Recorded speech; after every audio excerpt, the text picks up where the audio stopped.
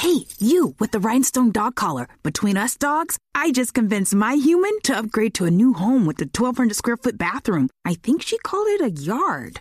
With Wells Fargo's 3% down payment on a fixed rate loan, my human realized a new home was within reach. Learn more at wellsfargo.com/woof.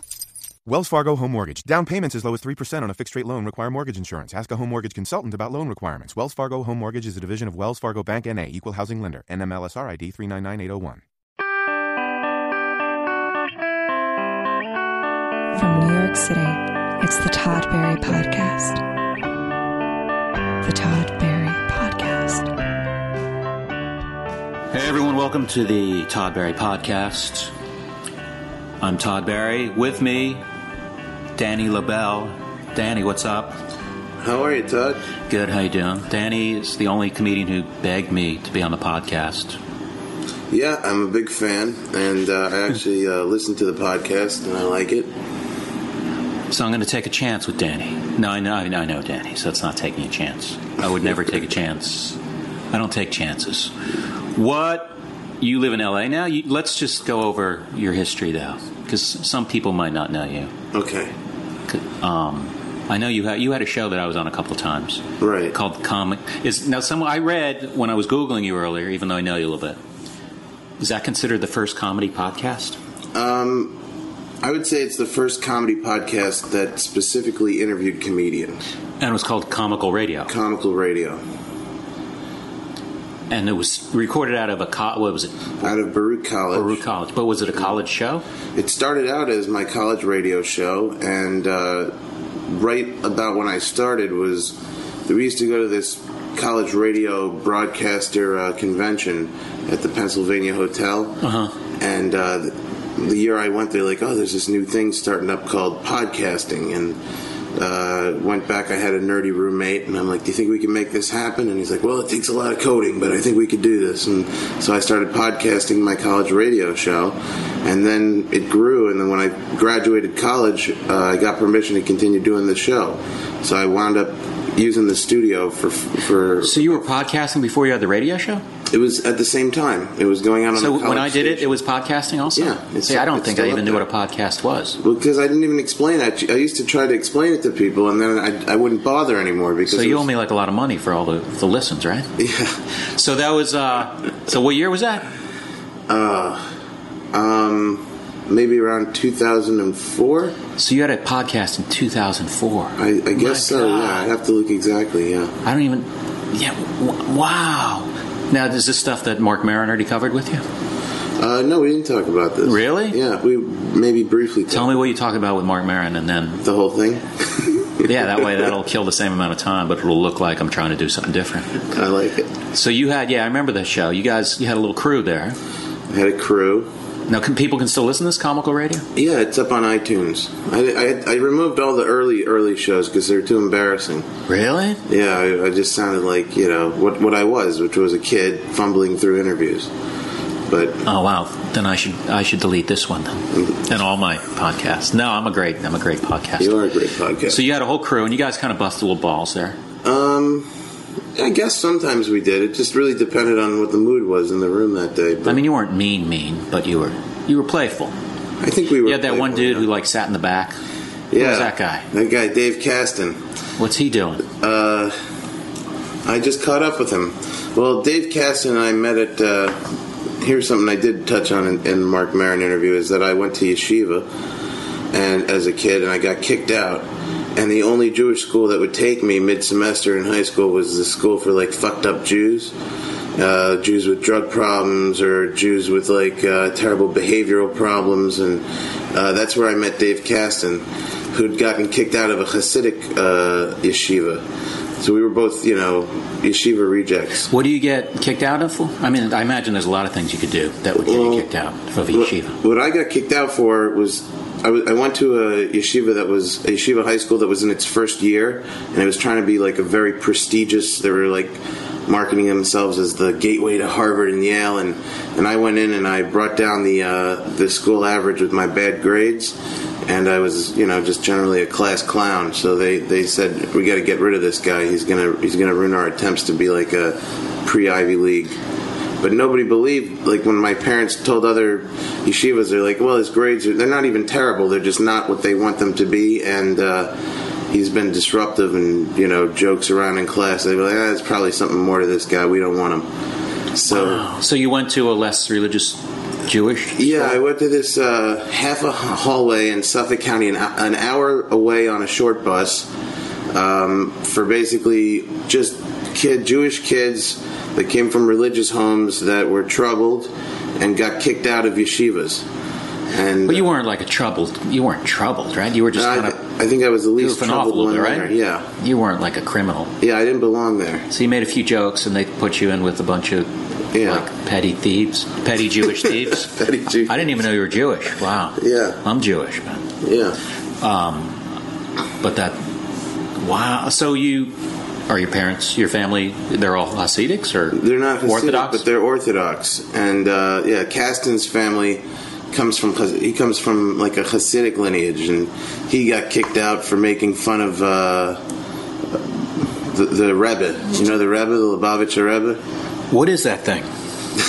I'm the least Jewish person. Like, I've never even been to a Seder. Really? Yeah. You should go to a Seder just to... People say they're fun. They can be, if they don't drag on forever. Yeah, that would be my big fear. There should be like some kind of a Yelp where you can get some Seder reviews, and before you... I'm sure there will be. Yeah. SederReviews.com. Oh, that's a good idea. Yeah. Then you'd know which who's going to go register that first, you or me, man? You do it. Okay. So your family's Orthodox. My family's Orthodox, and anyway, what I was going back to was my friend Dave. The Lubavitcher Rebbe is Chabad. If you ever seen Chabad houses? That's a sect of Hasidic Jewry, which is Lubavitch. And the Rebbe was like this big iconic figure that died, I would say maybe almost 15 years ago. And a lot of them believe he's the Messiah and that he's going to come back. They're the ones that they ride around in camper, like a Winnebago, right? There's a Lubavitch. Are they the ones who come up to you and go, "Are you Jewish?" Yeah. And then hand you a menorah? Right. A free, cheap, bad menorah? Yes. Flimsy? Yeah. Yeah, that happens here in New York where someone comes to you, "Are you Jewish?" And then they hand you this bad menorah. You got to be careful. Usually, But it's a free one. Yeah. Are you Jewish? And you got to... Either the person who's going to ask you that is super Jewish or super anti-Semitic, right? I've never had the anti-Semitic. But so the Lubavitch, aren't they sort of a fringe, or are they just a different sect of... They're a sect of Hasidic Jews. And they're like a very big, ever-growing sect of Hasidic Jews. And they've got... Chabad is an outreach program, which is, why they come up to you on the street. So they've got Chabads all over the world. Yeah. Pretty much everywhere. So what did he do now, your buddy Dave? Well, I think the final straw that got him kicked out was making some kind of a jerk-off joke about the Rebbe and getting caught. But he was just generally pissing them off on a regular basis. So he got kicked out and wound up in that other school with me. Wow, this is how people... It's how bands get formed. Yeah. It's probably how Rush started. So you guys were like, you have that in common. We both got thrown out of schools for... I think all the Beastie Boys went to yeshiva together. That's a rumor I've heard anyway, at MTA, which is a yeshiva up, I believe, in Washington Heights. I think at least 2 of the 3 Beastie Boys went there. So you're not still Orthodox, right? I'm not Orthodox. Are you conservative?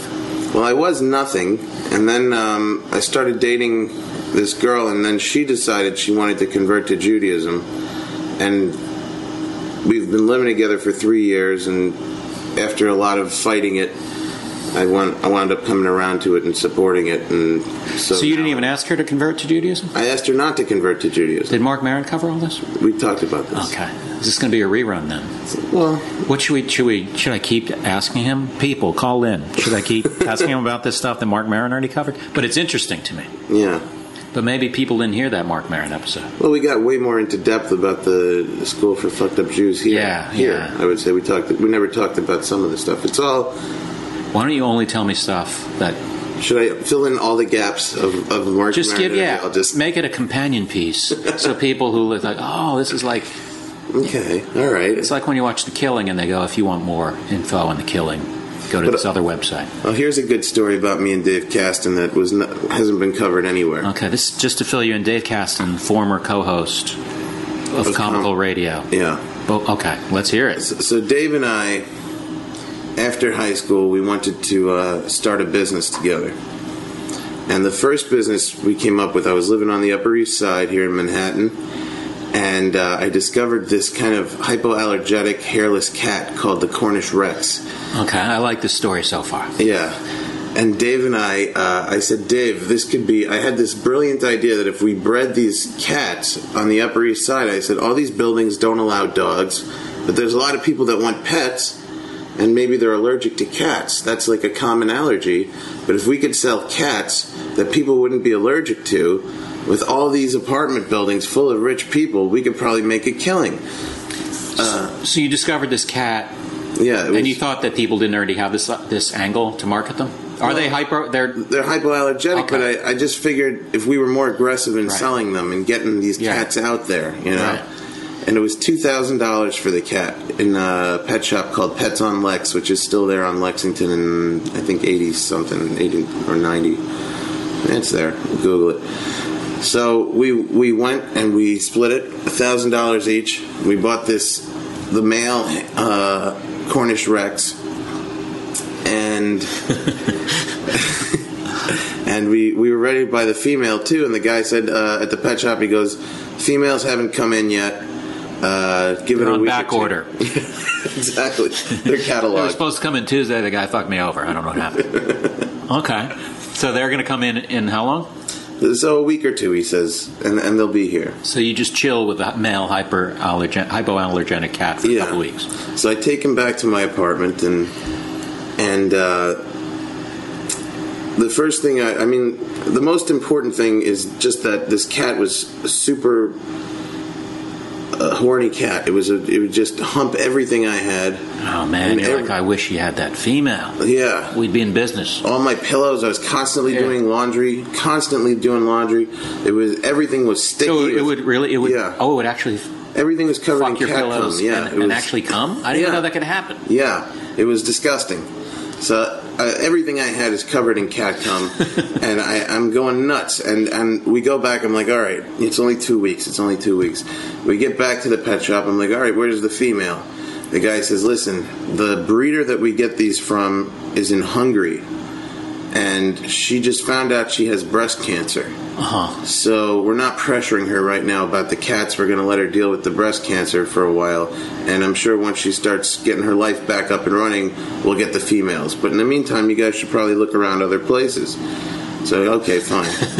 So we start looking around for another, because it didn't have to just be a Cornish Rex, but we wanted to make sure it was the same color Cornish Rex, a female, so that we had a pure breed looking cat, We didn't want any mutts.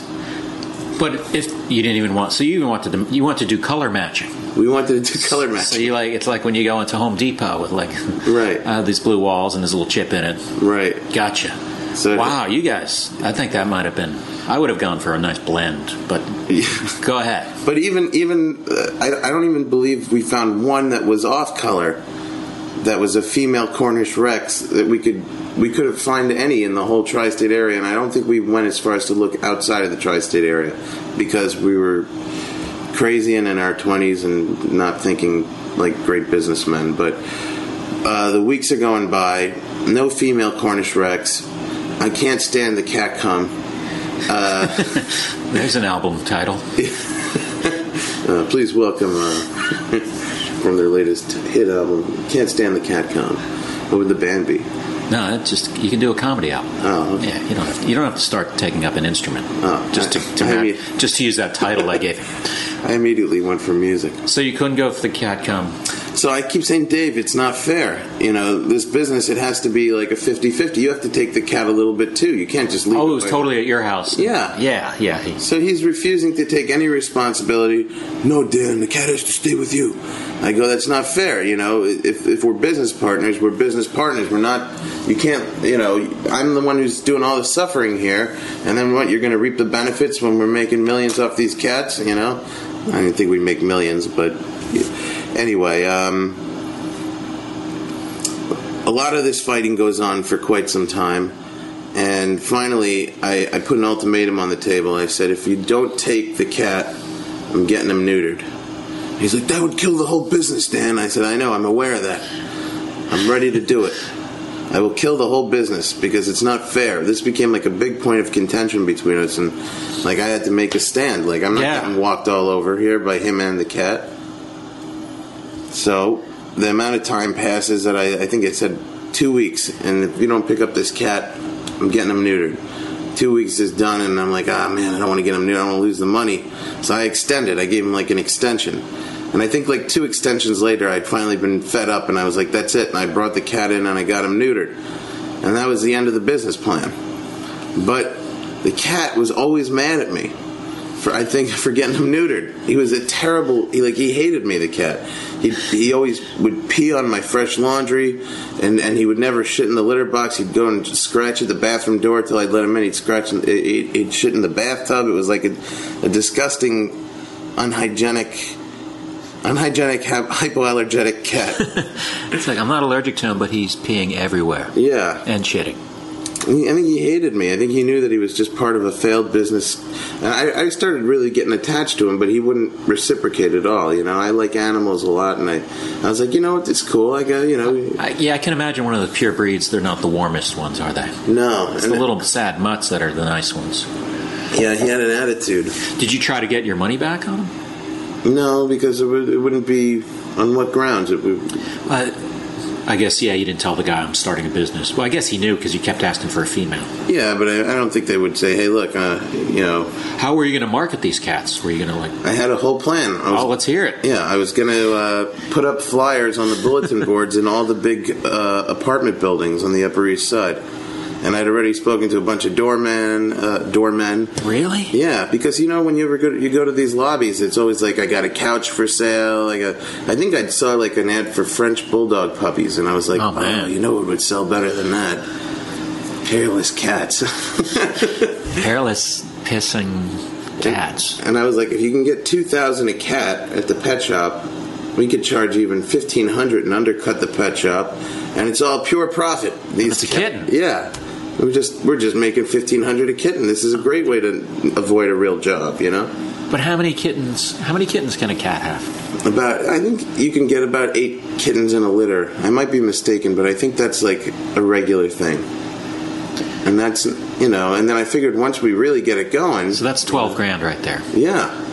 And then, you know, you keep one and, you know, you keep another and you try and you go buy another one, and so you're not inbreeding. And I was thinking, you know, within a year from now, we could really be doing very well, and we wouldn't need day jobs, and we could just sort of be cat breeders. I couldn't do that because just when you said going up to doormen and starting, that would have been like, I'm not going to go up to this guy. I go, hi, I know you're watching this $18 billion building, but I want to put this flyer up for this cat business I have.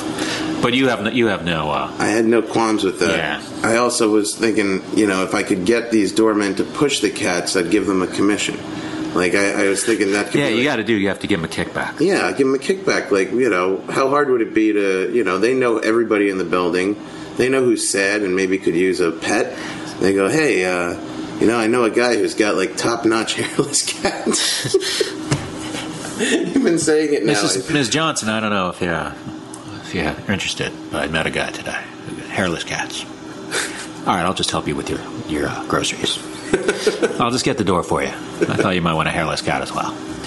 Wow, that's a great. It doesn't even end there. Oh, good. This is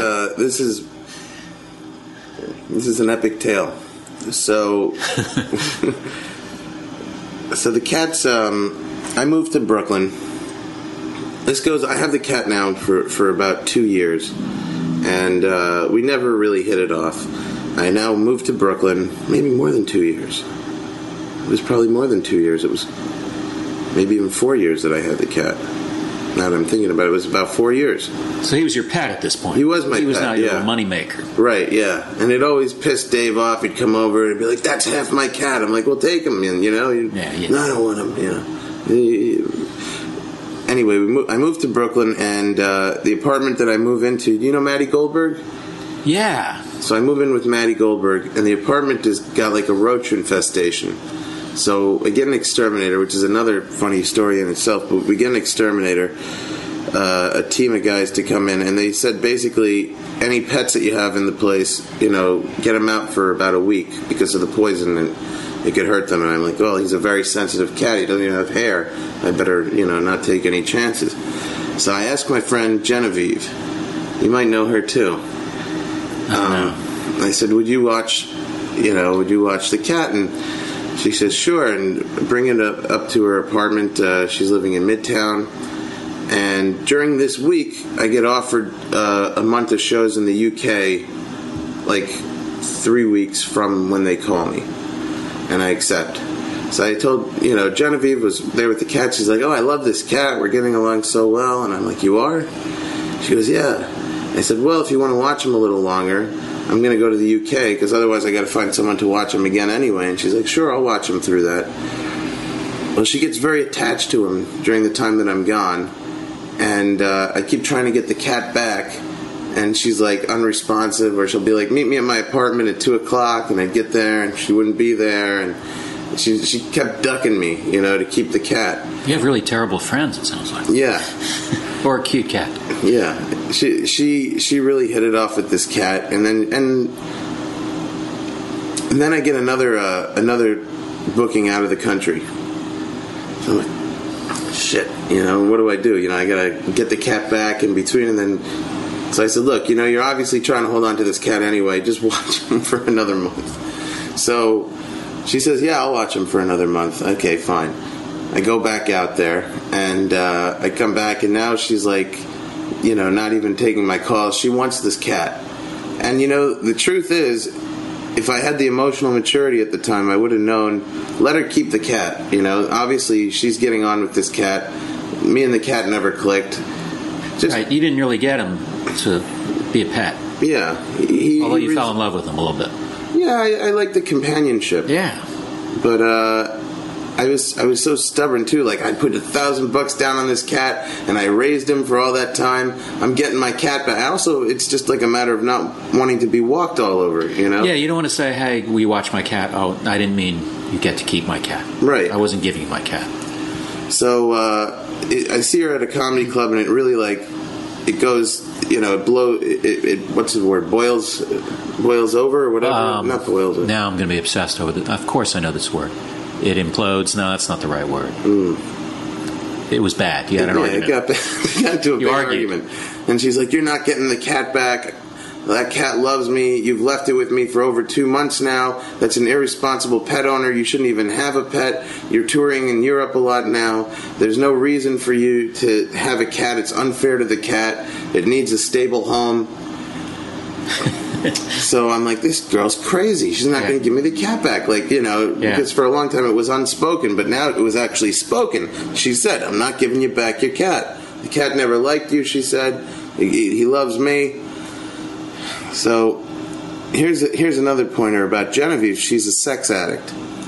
And she goes home with different guys almost every night. Maybe we shouldn't be using her real first name. Well, she's open about it. She's been on podcasts and talked about it. Okay. So I don't have a problem talking about it. But especially then, she was. So I said, all right, you know what? I'm going to have to be crafty if I get this cat back, because I'm not losing this thing, So we used to go to this bar called The Parlor on 86th and Broadway. And they'd have a karaoke night on a Sunday night. And she'd always go home with a guy around 1 a.m. from The Parlor. It was a big hookup scene, and I hooked up with a bunch of chicks at The Parlor. It was like a... but she lived across the street from The Parlor, so she'd always take a guy home around 1 a.m. So I think to myself, if I can make her think I'm okay with her stealing my cat, then I could plant somebody there at the parlor who could get up into her apartment and steal my cat back from me. So that's what I did. At first, I was pitching people who I knew were her type. They have to be like hairy Italian guys. That's what she always goes for. So I start going up to guys. I went to this one guy in a pizza shop in Brooklyn, and I'm like, hey, I go, you single? And he, he was obviously very homophobic, and I thought I was hitting on him. And he copped like a real attitude with me. I go, no, it's not. Where did you meet this guy? At Carmine's Pizza in Brooklyn. Okay. But I knew he was like exactly the guy that she would take home. This is unbelievable you would do this, but go ahead. Yeah, I was really dedicated. I'm like, I'm gonna get this cat back. What am I gonna do? I could either break in or I could plant somebody. There is small claims court. Judge Judy. I guess she would not be having this. Judge Judy would have gotten the truth out of her, and she'd be, you have to get the cat back. I guess I went for the way that I thought would be more fun. But if you want to go up to a strange guy in a pizza place and go, are you single? Yeah. That's another way to handle it. Right. So yours is the funnier way to do it. So you go up to him. I said, are you single? He gets all like homophobic. I don't remember what he said, but I go, no, it's not me. Yeah. I have a friend. She's pretty. She'd go for you. I think you definitely score if you're looking to score. If you know. And the guy goes, all right, well, give me your number or something. I go, well, it's not as simple as that. I said, I need something in return. I can get you laid 100%. I know what you'd say to her and everything, but I need you to go up to her apartment, and afterwards, when she falls asleep, you got to bring me the cat. You're like, get the fuck away from me. Like I became this weird cat pimp, Yeah. It is a little weird to be honest. It was weird, yeah. It would be weird to have someone come up to me. But I got somebody. Was it him? No, somebody else. I got somebody else that I met at a comedy club afterwards, and I'm like, you want to do this? The guy goes, yeah. So we head up from the comedy club to the parlor that night, and I tell him exactly what to say. I'm like, that's the girl. Buy her this drink around 1 a.m. and have complete confidence that you're going to get laid, and you will get laid. And the guy goes, all right. And I said, I'll be waiting in the lobby. A few hours later, we'll text back and forth. Just bring me down the cat. Dave is there with the getaway car because he's like invested too. He's like, this is our cat, Dan. We can't let this happen. All of a sudden, he's back in on the cat. But he also really hated Genevieve, so I was able with... Dave did. Dave hated Genevieve. So in order to motivate Dave to be the getaway driver, I was able to say, look, this Genevieve, she can't be stealing people's cats. We got to stick up for this. You had him channel his hatred into being the getaway. Yeah. Okay. I had to find motivation. Uh-huh. So I'm texting the guy. He goes up with her. I'm texting him. I'm in the lobby. Where's the cat? And no response. And I'm waiting for like an hour, 2 hours, 3 hours. Dave's like, the guy's not coming. He's not even texting you back. We got to go. And after a lot of resistance, I gave up and we left. And the next day, I'm calling the guy, and he goes, hey, listen, man, I don't want to be part of your weird cat stealing scheme. I don't even know if it's really your cat. She's a really nice girl. I think I'm going to see her again. Oh, man. I go, you're not supposed to fall for her. She doesn't have a heart. She's just... And he's going to tip the next guy that you send up there. He's going to tell her about the plan, maybe. Yeah. Did he tell her about the plan? He did tell her about the plan. He's like, yeah, this weird guy is trying to get me to... He didn't say that I got him laid. He just said, there was a weird guy at the bar who was trying to get me to steal your cat. So she calls me up and she goes, so you tried to plant that guy. So she never even saw him again. She didn't even care about him. Because he didn't like her for him. He didn't like her for her. He liked her because... He fell in love with her in one night. Oh, he did? Yeah. Okay. He was like, no, I think I have a future with this girl. Sure, you didn't offer him money or anything. You just offered him... I just said, look, I'll get you laid. Bring me back my cat. So the guy's telling me, like, no, I think we really have something. I go, you don't have anything. She's a sex addict. She doesn't care about you. What do you have? You have nothing. Yeah. I said, I told you the whole thing I've been right about everything so far. I got you laid. Why don't you believe me? He goes, look, man, I don't want any part of this. I rethought it over. I'm not going to be part of any kind of cat theft. He's like, just work it out with her, figure it out, man. There's other ways of dealing with this. He's like, I said, forget it. And I get so upset, and I'm sitting there, and I'm talking to Dave about it. I go, you know what? That's when it hit me. I said, I just got to let go. I don't even really want the cat back. That's when it really hit me, and I was like, I'm kind of happier living without the cat. I was like, I guess I should just let her keep the cat. But I didn't talk to her for months, and then... There's something about someone that she did steal your cat. She's a cat thief. She stole your cat. Yeah. And then she posted pictures of the cat dressed in a Santa suit for a Christmas party and put them up on Facebook. And you wanted to raise the cat Jewish, and that's really upsetting. It was very upsetting. But they were sitting next to each other in matching Santa suits. And it's still up on her Facebook page, this picture of her and the cat dressed as Santa. Let me pretend I won't be finding that later. Yeah. And I was like, you know what? Let her keep the cat. These two have a thing. I called her up. I said, look, this is not a scam. I'm not trying to get the cat back anymore. You can have the cat.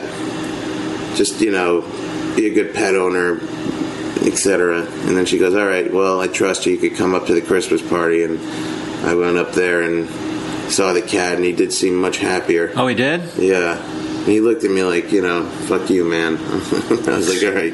You think that's what he was thinking? Yeah, he gave me a look, and then he went right to her and sat down. That plan is amazing. See, I would think, if you're creative enough to come up with that plan to find the guy, you could have gotten that cat back.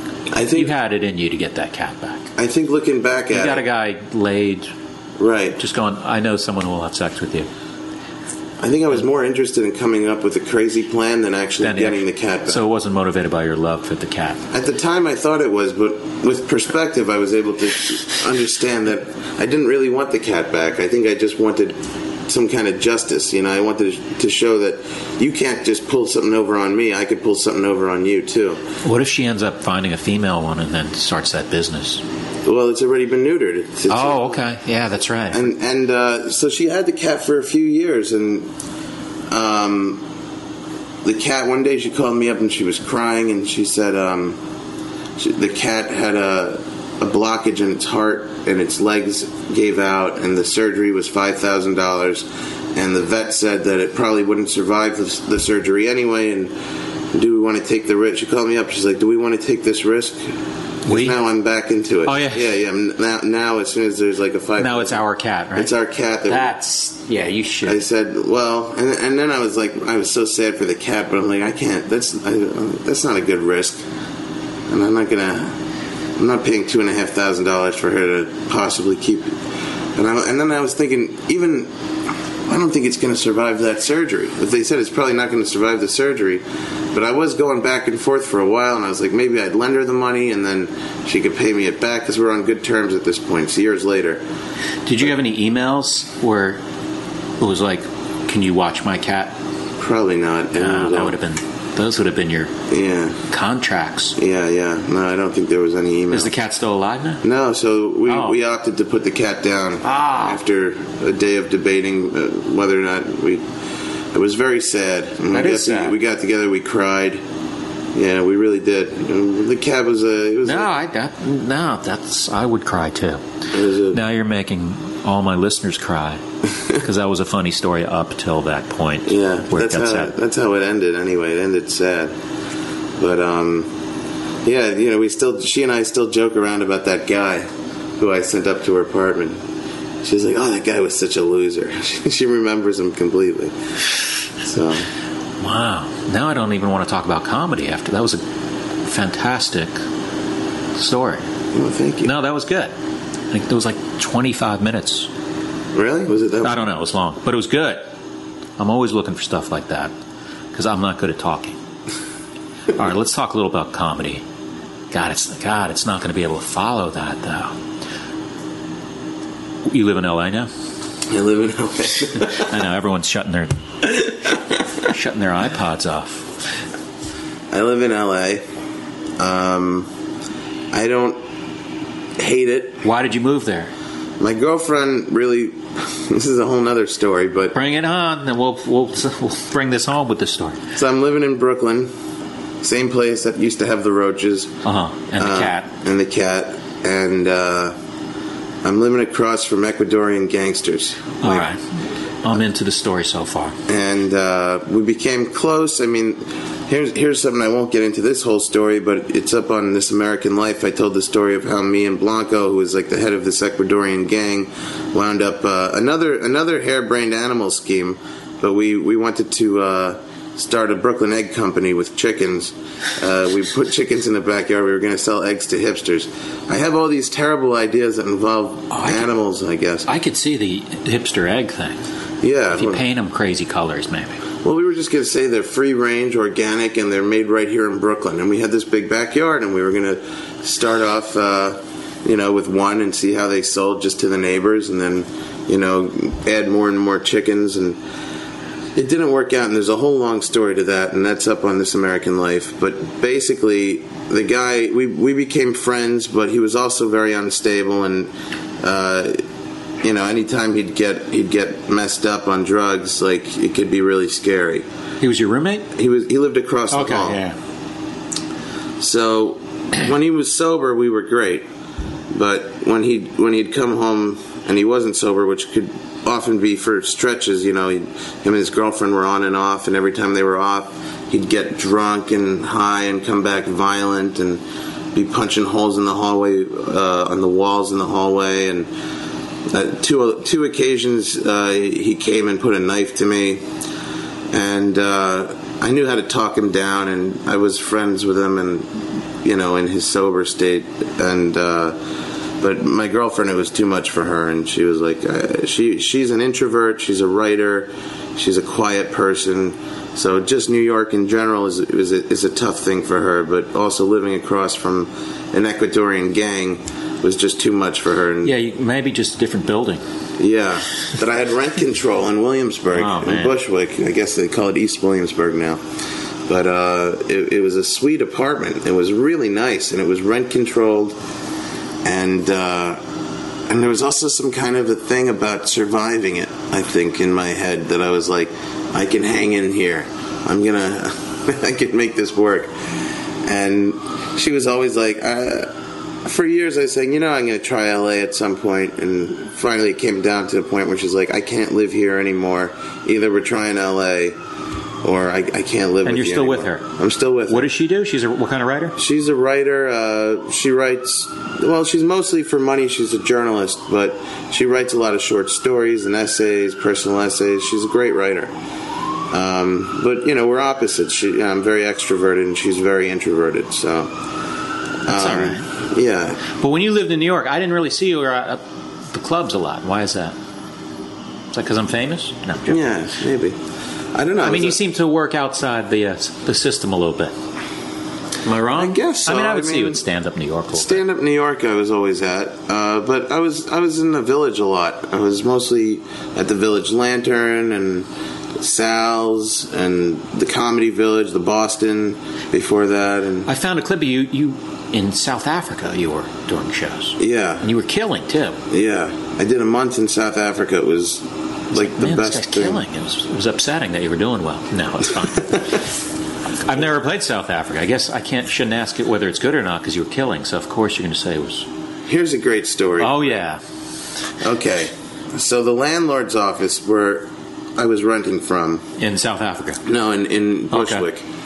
There was a woman there who and I was there for about 7.5 years, I think, in that building. I'd have to really look at the dates, but I think that's about how long. It's either 6 or 7.5 years I was in that building, and this woman, I guess early on, told me, we're not accepting checks.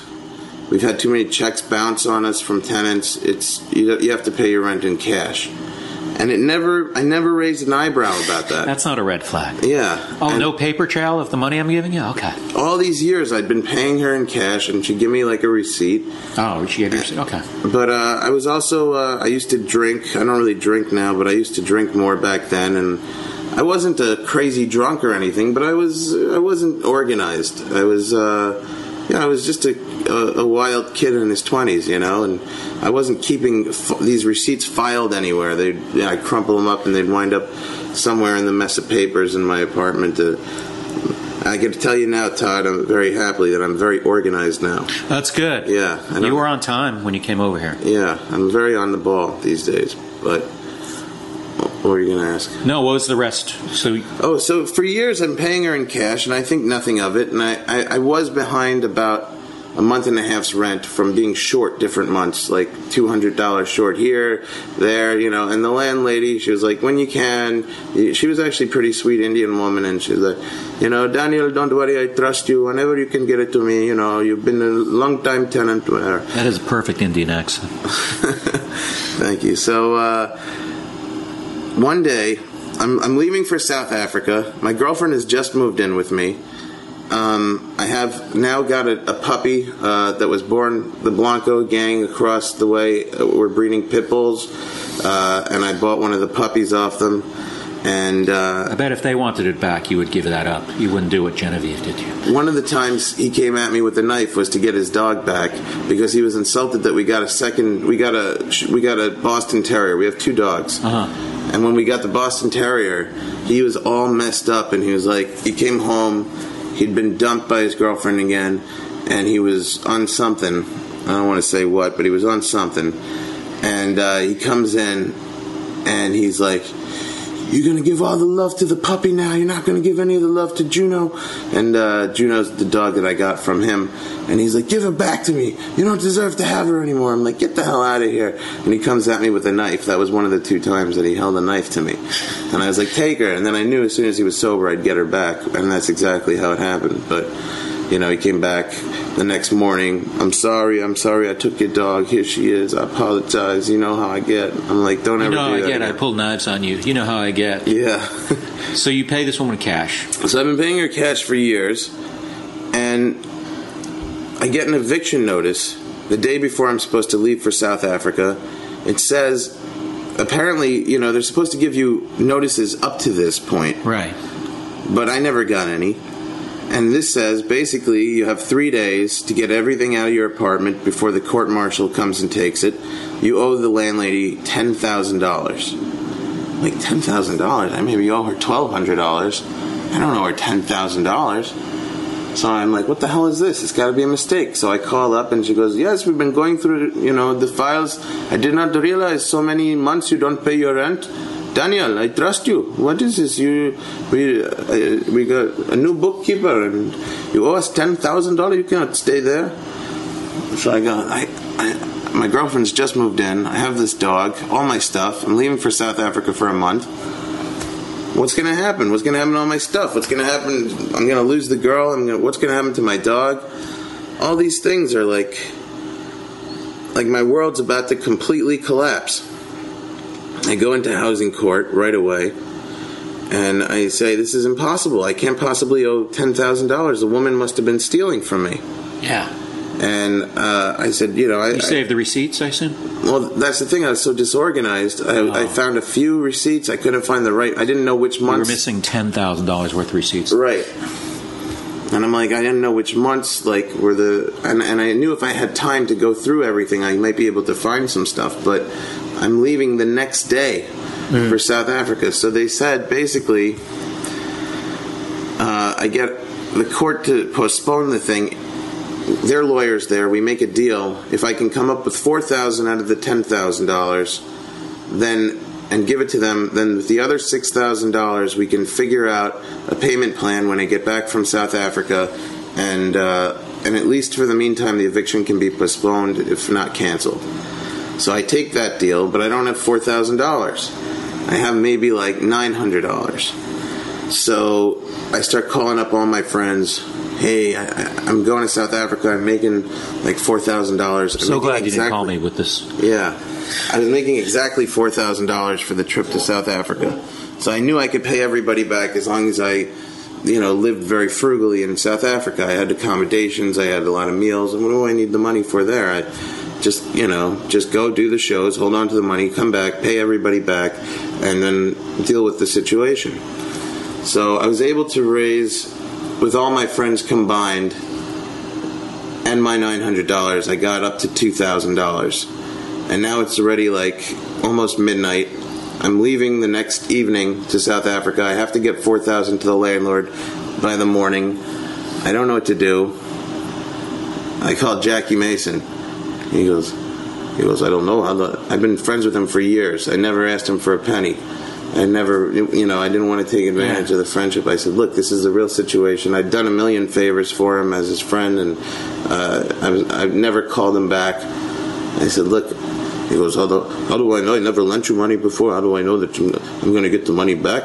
I know you're a nice guy. We've been friends for a long time, but it's a lot of money to ask $2,000. I don't know if I could trust you. And I'm like, well, you mean you've known me for years? You know you could trust me. I can't even get into the things I've done for him, but I've done a lot of really personal and good favors for him. Oh, man. That'll be episode 2 of this. He goes, I don't know. I have to ask my manager, Jill. I'm not in the business of lending money to people. People take advantage of celebrities all the time. If you try to get money from I said, well, I'm an honest guy. I'm telling you, I'm making the money in South Africa. You'll have it back in a month. And he calls me back. I'm sorry to tell you, I can't help you. I feel sad for your situation. And I called a friend of his that we used to hang out with, a mutual friend. And he says, I'll Western Union you $200. And it's like midnight. So I go to Western Union in this neighborhood, down the block from where we are right now. Don't reveal where we are. Okay. But now it's near Western Union, so it's a great neighborhood. Yeah. And I get there, and there's $2,000 waiting and not $200. And I call him up. I go, was there a mistake? And he goes, no mistake. He's like, one day when you're doing well, you pass it on to somebody else. Do the same thing for someone else. And it wasn't Jackie Mason. It was his friend, who was just a mutual friend of mine, through him, a guy who deals in herbal medicines. And he was like somebody I wasn't even going to call, and I just called him at the last second out of panic because I'd run out of names. And he sent me the full $2,000 that I needed. And the next morning, I showed up with $4,000 cash at the landlord's office. They were shocked that I actually came through. Because they were ripping you off. Yeah. But, they didn't know. There was the reveal of the whole story is that it turns out this one lady, and these pieces had not been put together yet, but this one lady had been skimming bits of cash over a 6-year period. The Indian woman? No, not the Indian woman. One. She worked for the Indian woman. But I'm not even the one who caught her. During the time that I was in South Africa, this all blew up, and it turned out I wasn't the only one she was stealing from. There were many, many clients, many residents, and it turned out that she'd been stealing from a lot of us. And she, the shit hit the fan because she was the bookkeeper. And when they got this new bookkeeper, they're like, oh, all these people owe the landlady money. And then they find, oh, wait a minute. It's weird that all of them will, yeah. Yeah, this woman who's been doing the books. So she's like in big trouble with the landlady. I get back. My girlfriend and I go through all my papers. Not only do we find all the receipts, but we find out that they actually owe me money from what I thought I owed them. I didn't even owe them as much as I thought. So the $4,000 is overturned. They don't give it back. They just credit it to me for months ahead. Uh-huh. And more money. I think another like $300. So you could pay your buddy back. Is credited back. Yeah. I pay back everybody from the $4,000 in South Africa. I pay back $2,000 to the multiple people that lent me $2,000. I take the other $2,000 to this guy. He wouldn't take it. I tried to force it to him. He would not take it. He's like, no, I don't need it. He says, you're going to need it. Obviously, he said, you just did a month in South Africa. I want you to have some money from that. He wouldn't take a penny. He's like, when you make it and you're rich, he said, you do this for someone else, a young artist, find somebody who needs help. I need this guy's number. Yeah. I tried to force him to take that money back. Did you try to offer? Too bad you didn't have the $2,000 cap. That would have been. Yeah. Did you make that connection? I sure did. But it was the craziest thing. I had one day to do all this, and I did it. It all, like the universe, it all lined up, and I got the $4,000. I went to South Africa with no money. I had no money when I got on the flight to South Africa. I had $25 total, including amounts on credit cards, everything. How were you going to handle it? It was nerve-wracking. How did you get by? Well, when I got there was a car waiting for me at the airport that took me to the hotel. They picked me up every day at the hotel, take me to the venue. There was meals. They gave me meals. And that's about it. I mean, I got a little stipend money that I was able to use. Africa's very cheap. I lived like an African in Africa the whole month. The only time I actually did anything that was like touristy was my parents have a friend who lives in Johannesburg, and we went. And his treat, he took me for like a week to the national park to do like. You get all these generous friends, man. Yeah, it really worked out. I guess I do too. I mean, Louis C.K. bought me this apartment, though, right? No, he didn't. Let's talk quickly, because time flew by. You have a new album out. Let's talk about that, and then we'll say goodbye to each other. All right. Forever. What's your new album? The album is called Some Kind of Comedian. It's out on iTunes, Amazon, Stand Up Records, standuprecords.com. I recorded it 2 years ago in Scotland, but it just came out now. So still fresh material? No, I don't do any of it anymore. But I mean, it's fresh. It's not dated. Yeah. I mean, yeah. It's evergreen. It's evergreen. Buy it. Please buy it. What else do you want to plug? I have a Twitter. It's at Danny Lobel. Danny Lobel. DANNYLOBELL. Yeah, that's on Twitter. And DannyLobel.com. DannyLobel.com.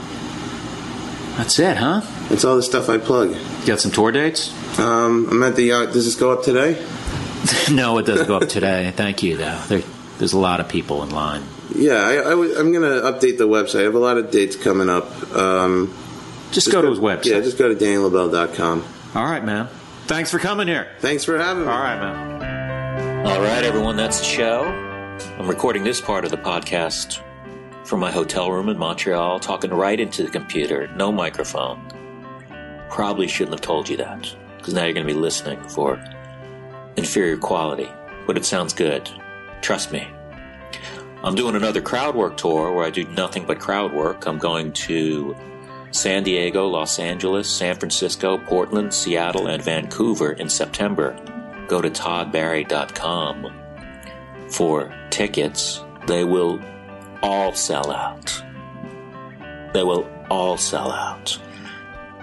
And my Twitter is at toddbarry, and go to feralaudio.com. They put on this podcast among many others. Feral Audio. Thanks. Talk to you next week.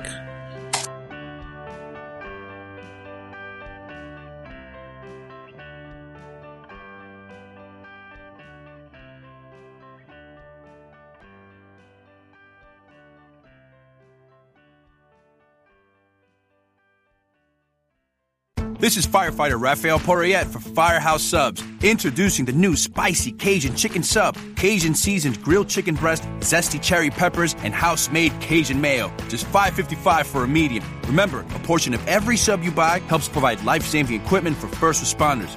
Firehouse Subs. Enjoy more subs, save more lives. Limited time only, plus tax. Participating locations. Firehouse Subs will donate a minimum of $1 million in 2019 to the Firehouse Subs Public Safety Foundation by donating 0.11% of every purchase.